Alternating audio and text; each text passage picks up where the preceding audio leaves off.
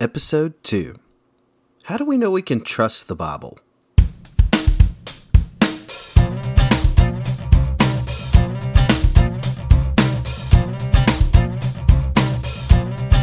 Welcome to episode number 2 of the Question Mark Podcast. I'm your host, Adam Elrod. It is so great to be back with y'all. This is our second month, our second episode, and we're going to be talking about the question, how do we know we can trust the Bible? And you may be like, Adam, that's kind of a strange question for a podcast that's focused on talking about Jesus, faith, in the Bible. But it's one that comes up a lot. And here's why it comes up a lot.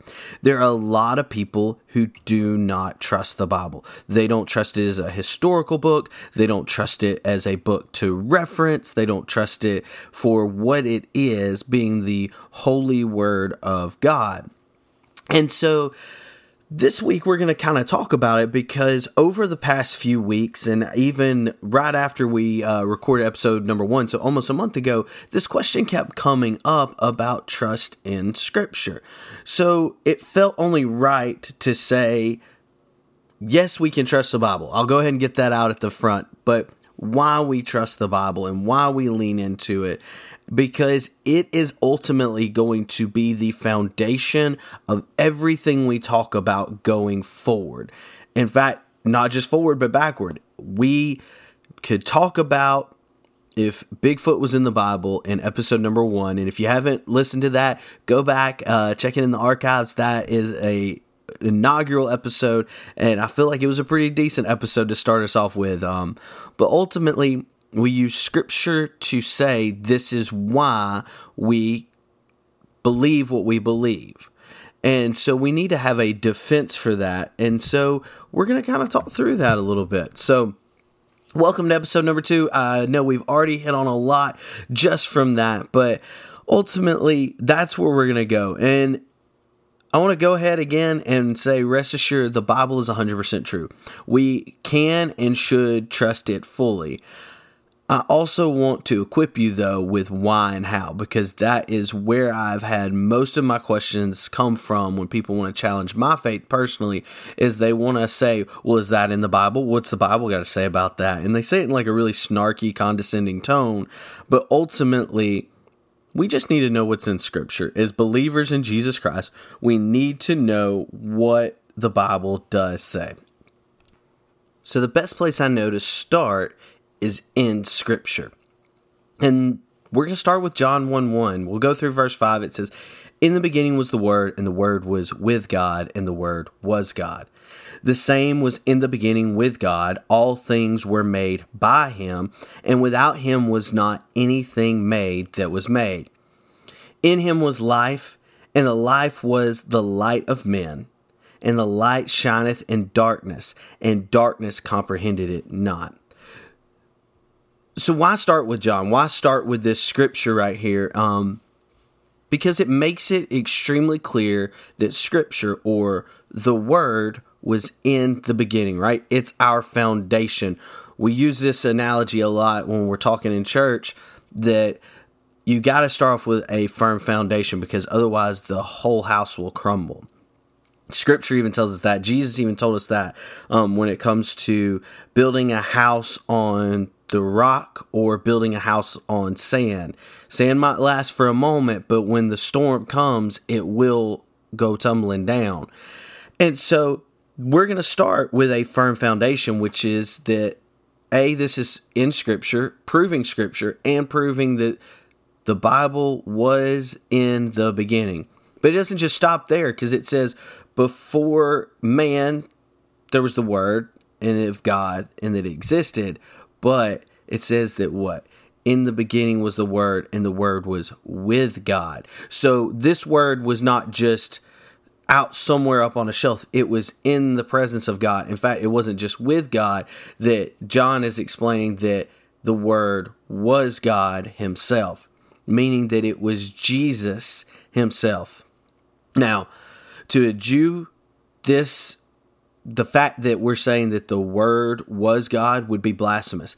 And then to the Greek, that would have meant that the Word was made flesh is unthinkable. Yet all this is true. So those who were around when John is writing his gospel would have either thought, this is blasphemous, this is unthinkable, it's impossible, it could never happen, yet it did. So we see in verse 3 that the same Word also created us. So when people question if the Bible is real and truthful, they are questioning the God that created them. That is like a child looking at its parent and asking if they exist.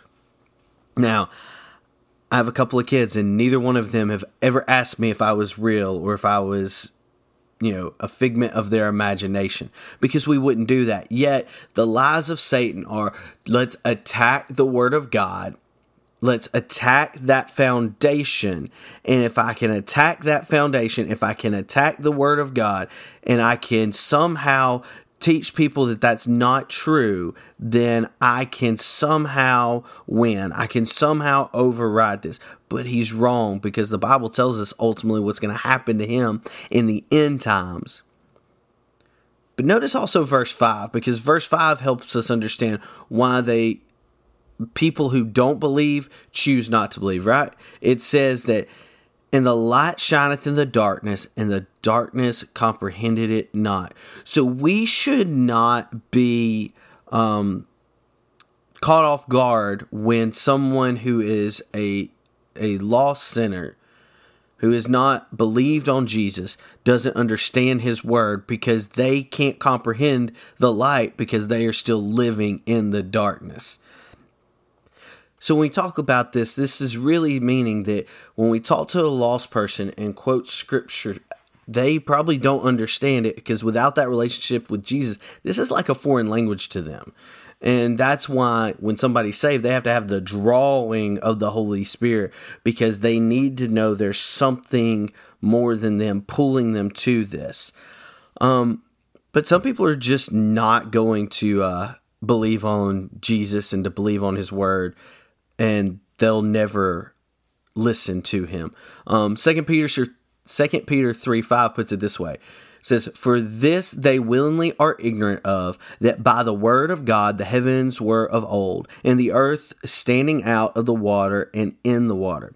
So here Peter is literally letting us know that no matter the amount of proof we give, some will never believe. That is, that they are what Peter calls willingly ignorant. Willingly ignorant. Some people are just like, I don't care. If all the proof in the world is in front of me, I will not believe on Jesus. Y'all ever met somebody who just refuses to admit they're wrong, or refuses to apologize ever, even though all evidence shows them that they need to do that they are not in the right, yet they refuse and they will dig their heels? That's what Peter's describing here. So this is hard for us, though, as believers, just as it is for Jesus, because we want all to come to know him. And it pains us when people just flat out refuse to follow Jesus. Also, as believers, we have to understand that as we witness to people in our lives, ultimately it isn't up to us that will draw them to Christ. We are what Paul says, we're called to plant, and then he talks about how some are called to water, but God is going to reap the benefit. God is going to draw them in. But, we talked about starting in John 1:1, but we don't just stop there. John chapter 16, verses 12 through 15 tells this, I have yet many things to say unto you, but ye cannot bear them now. Howbeit, when he, the Spirit of truth, is come, he will guide you into all truth. For he shall not speak of himself, but whatsoever he shall hear, that shall he speak, and he will show you things to come. He shall glorify me, for he shall receive of mine, and shall show it unto you. All things that the Father hath are mine. Therefore said I, that he shall take of mine and shall show it unto you. So these words right here, if your Bible has the words of Jesus in red, will be read. Jesus is saying this. John is recording it. John is telling this by the inspiration of the Holy Spirit, and he's letting us know that it is not our job to bring people necessarily. It's the Holy Spirit is going to turn people to the truth, right? He says in verse 13, howbeit when he, the Spirit of truth, is come, he will guide you into all truth. But people are willingly ignorant, like Peter said. And even though they have the truth revealed to them by the third member of the Godhead, they still refuse. If people are so prideful that they refuse God himself when he comes to draw them, we shouldn't be shocked if they won't listen to us when we are talking to them about the importance of Jesus. And here's the thing, the Holy Spirit is the most qualified to do this job, right? He knows what he is doing and he knows how to do it. We as believers just have to follow the Lord in his lead for the small part we play in this. Now, the Word of God is powerful and can stand on its own. Hebrews lets us know that, right? Hebrews chapter 4 verse 12 tells us, for the word of God is quick and powerful and sharper than any two-edged sword, piercing even the dividing asunder of the soul and spirit and of the joints and marrow, and is a discerner of the thoughts and intents of the heart. So what we can pull from that is the word of God is powerful. It's sharp, it can pierce, it can divide, but ultimately what it's telling us there is that it can get down even to the tightest spots and cracks in our body, in our spirit, in our soul. The Word of God can get into all the nooks and crannies, if you will. And ultimately, it will get into the places that even we try to hide, even the dark parts of our lives that we try to hide. And it's going to go in there, and it's going to, if we will believe on it, refine us and help sanctify us. And so we just need to be in it. So I'm going to ask you a question. We're working through the podcast, but I got a question for you, is that we answer the question of the month. But ultimately, how many times are you reading the Bible? Like in just a given week, how many times have you read the Bible? Are you reading it daily? Are you reading it multiple times a day? Are you reading it weekly? Are you reading it monthly, yearly, biannually, right? The Bible is our sword of the Spirit. It was in the beginning. It was there when the world was created. Jesus is the Word made flesh. We have to respect it, reverence it, but also we need to be studying it. And we need to be carrying it with us always, right? When Paul is writing about the armor of God and he gets that sword of the Spirit, he's using a Roman soldier as his model or example, if you will. And I can promise you, a Roman soldier was not going to go out into battle without his sword. And we are fighting a spiritual war every day, and we as Christians should not be going to battle without our swords. The Word of God is so powerful. And, Jesus prayed for his disciples in the Garden of Gethsemane right before he was going to be crucified. And he said this. In John 17:17, he says, sanctify them through thy truth. Thy word is truth. Thy word is truth. The Bible is a self-authenticating book, right? That right there is a self-authenticating statement. Because again, going back to our original verse in John chapter 1, we know that Jesus is the Word made flesh, and he's saying the Word is truth. We need to hold on to that truth above all else. We need to be focused on him. In Colossians chapter 2, verse 8, Paul describes this. It says, "Beware lest any man spoil you through philosophies and vain deceit, after the traditions of men, after the rudiments of the world, and not after Christ." We live in that kind of world where people don't want to talk about the truth. They want to talk about their feelings, or they'll say, my truth. There is no your truth and my truth and their truth, and another person has some truth. No, there's one truth, because otherwise, if there were multiple truths, my truths could make yours lies and false statements and fables, but somebody else could make it where mine are no longer fact. No, there is one fact, and that is that Jesus is the only way to heaven, that he is God in the flesh, that he is the Word, and that he has given us Scripture since before man was made to study, and we can trust it fully. Paul also tells Timothy this in 2 Timothy 3:16-17. He says, "All Scripture is given by inspiration of God and is profitable for doctrine, for reproof, for correction, for instruction in righteousness, that the man of God may be perfect, thoroughly furnished unto all good works." What that's telling us right there is, first off, it's proven the point also that this is inspiration from God, of God, by God. It is God. Jesus is the Word made flesh.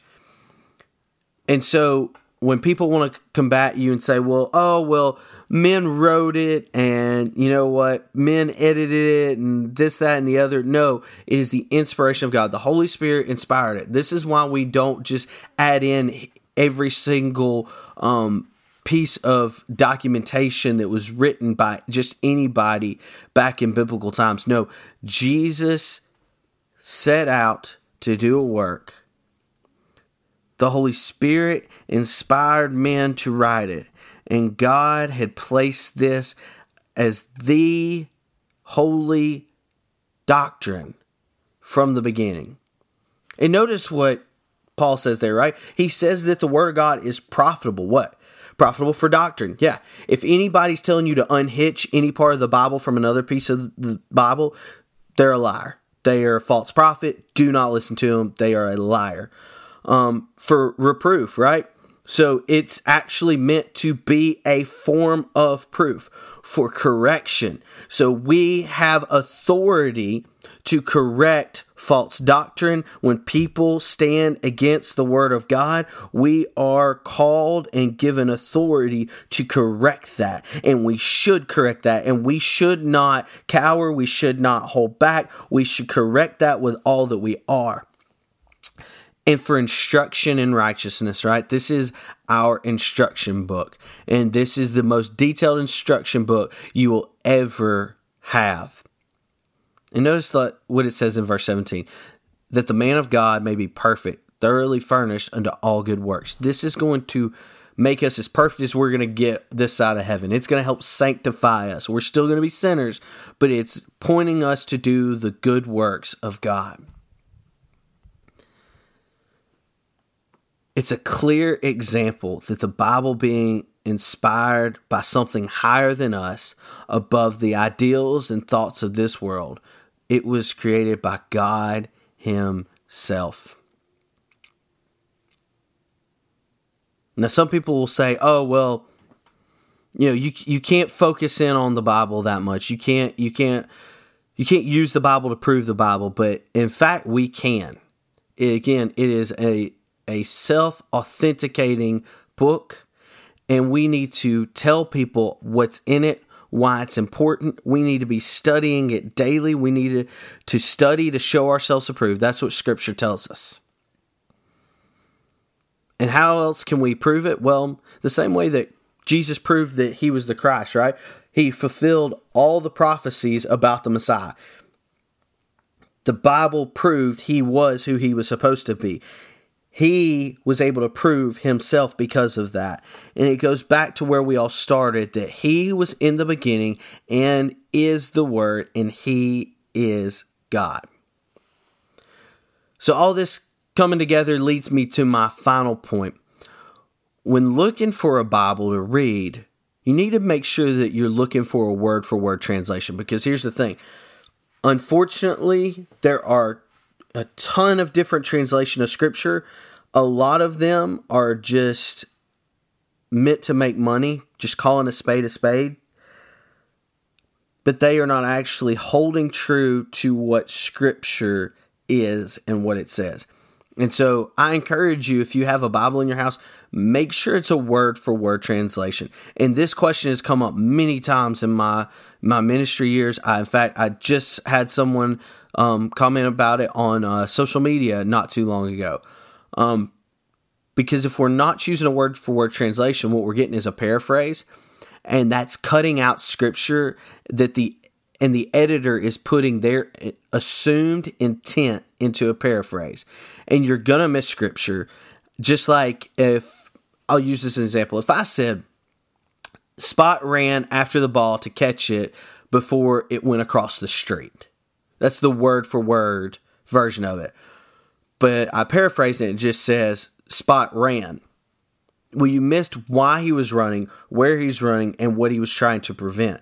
So if you paraphrase something, you're going to miss so much. I personally prefer the King James Version. Every time we read Scripture, we'll be coming out of the King James Version.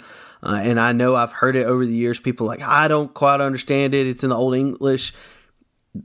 The KJV is written in a 5th grade reading level. So I understand why people say that, but ultimately, if we take the time to really study and pray over Scripture, we can understand it.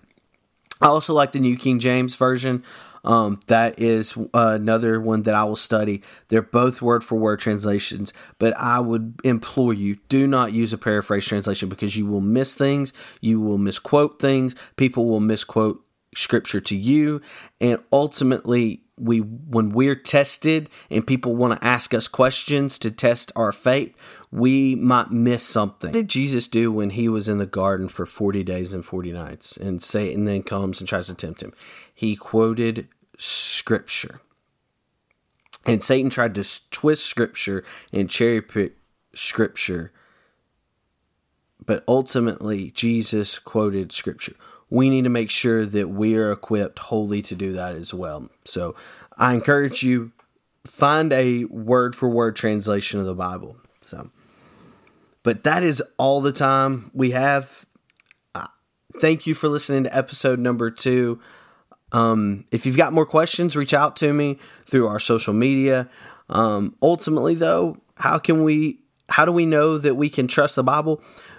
Because the Bible tells us so. Kind of right, same way we know Jesus loves us. It goes back to the old children's song, because the Bible tells us so. It's self-authenticating, and we believe it fully because it was there in the beginning. It was with God, and the Word was God. So thank you so much for joining us for episode number 2. Please subscribe so you get each new episode directly into your podcast feed. Go ahead and rate us 5 stars so others will also see us pop up in their podcast feed. And if you don't mind, share the podcast with others. I got quite a few notes and messages from people that I know that shared the podcast with others that have questions about faith, that are wondering about faith.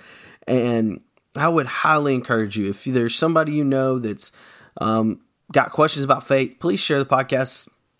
It's one of the reasons we felt led by the Lord to make this. And also, if you know somebody who has questions and they aren't going to reach out, and you're like, I don't know necessarily how to witness to them in this, please send them my way, because I will answer those questions, and that gives you an opportunity to say, hey, I didn't have the answer, but I knew somebody who could and would spend the time to really break this down. Here's a podcast and everything will stay anonymous. All the questions we ever get will stay anonymous. So, but ultimately, thank y'all so much for joining us for episode number 2 of the Question Mark Podcast.